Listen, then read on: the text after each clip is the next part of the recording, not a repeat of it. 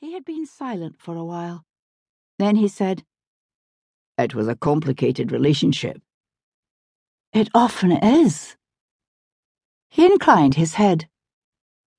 "I wasn't very close to her latterly.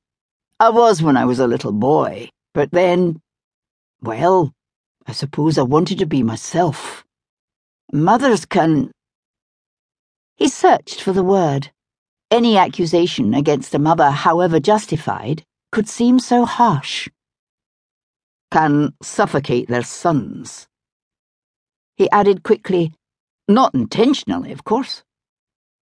She had nodded. The relationship of mothers and sons was very different from that of mothers and daughters. She knew that because her mother had been more ambitious for Isabel's brother than for Isabel herself. She had resented this apparent favoritism, because all of us want the complete approval of our parents and cannot bear the thought of any preference for a sibling. But that feeling had passed, and her mother's memory had become unassailable. "My sainted American mother," she was fond of saying. And why not?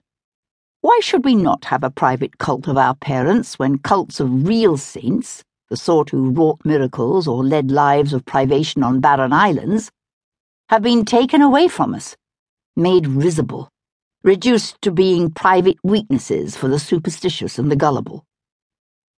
She had barely talked to Jamie about his school days, and she wondered whether this was another area of experience that was, for some reason, out of bounds. Had he been happy? Who had his school friends been?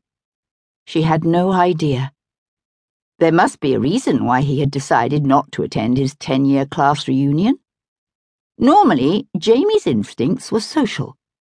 If invited to a party, he went, and usually enjoyed himself. Perhaps this did not apply to reunions.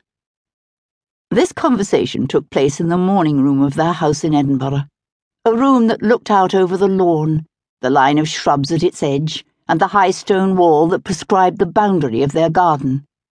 This was her private realm, the small scrap of land to which Isabel, and Jamie now, had title according to the law of Scotland. Its owners, inasmuch as any of us can be said to own the ground we stand upon. What we have, we all must lose. That applied to everything, even that to which we thought we had the greatest right. We were tenants of this earth, nothing more. He realized that she was waiting for an explanation. He gave one, although he seemed uncomfortable about it. "It's just that we never choose the people we're at school with, do we? We're thrown together." He was right, she thought. Yet being thrown together was a universal, unavoidable fact of life. It started with birth, really, which was a form of being tossed into something we had not chosen. "But that's what life is like, surely," she ventured. "We don't choose our neighbours. We don't pick the people we work with. We take what we're given."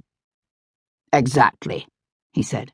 "But we can choose whether we want to socialize with the people we come into contact with.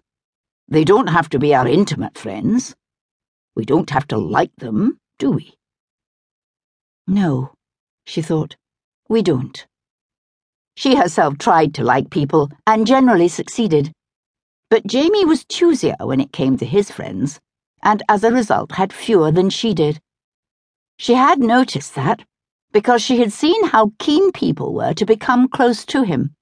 They seemed drawn to him, even those who met him casually. And she had seen, too, how reserved he could be when he became aware of their interest. It was something to do with his appearance, she imagined. The beautiful were never short of people eager to befriend them.